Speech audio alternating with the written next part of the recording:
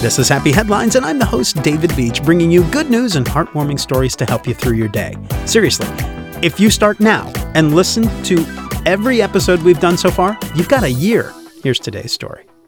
Thatsafon Sai is 23 years old, and he's a member of the Royal Thai Navy's Air and Coastal Defense Command Operation Unit 491. Recently, they responded to a burning ship off the coast of Thailand. 8 crew members were rescued from the craft, but there were still a few left on board. The last 4. Thatsafon sprang into action and chose to dive into the frigid and choppy water himself to aid rescue. He said, "When we arrived, it was to secure the wreckage and check for oil spills, and then he noticed that 4 had been stranded, clinging for life near a crane structure on board. I immediately took off my shirt and put on a life jacket so I could jump into the sea. The flames were at the back of the boat, but it was starting to sink, so I knew I had to be quick." He was, and he rescued them. All 4 kittens that had been left on board.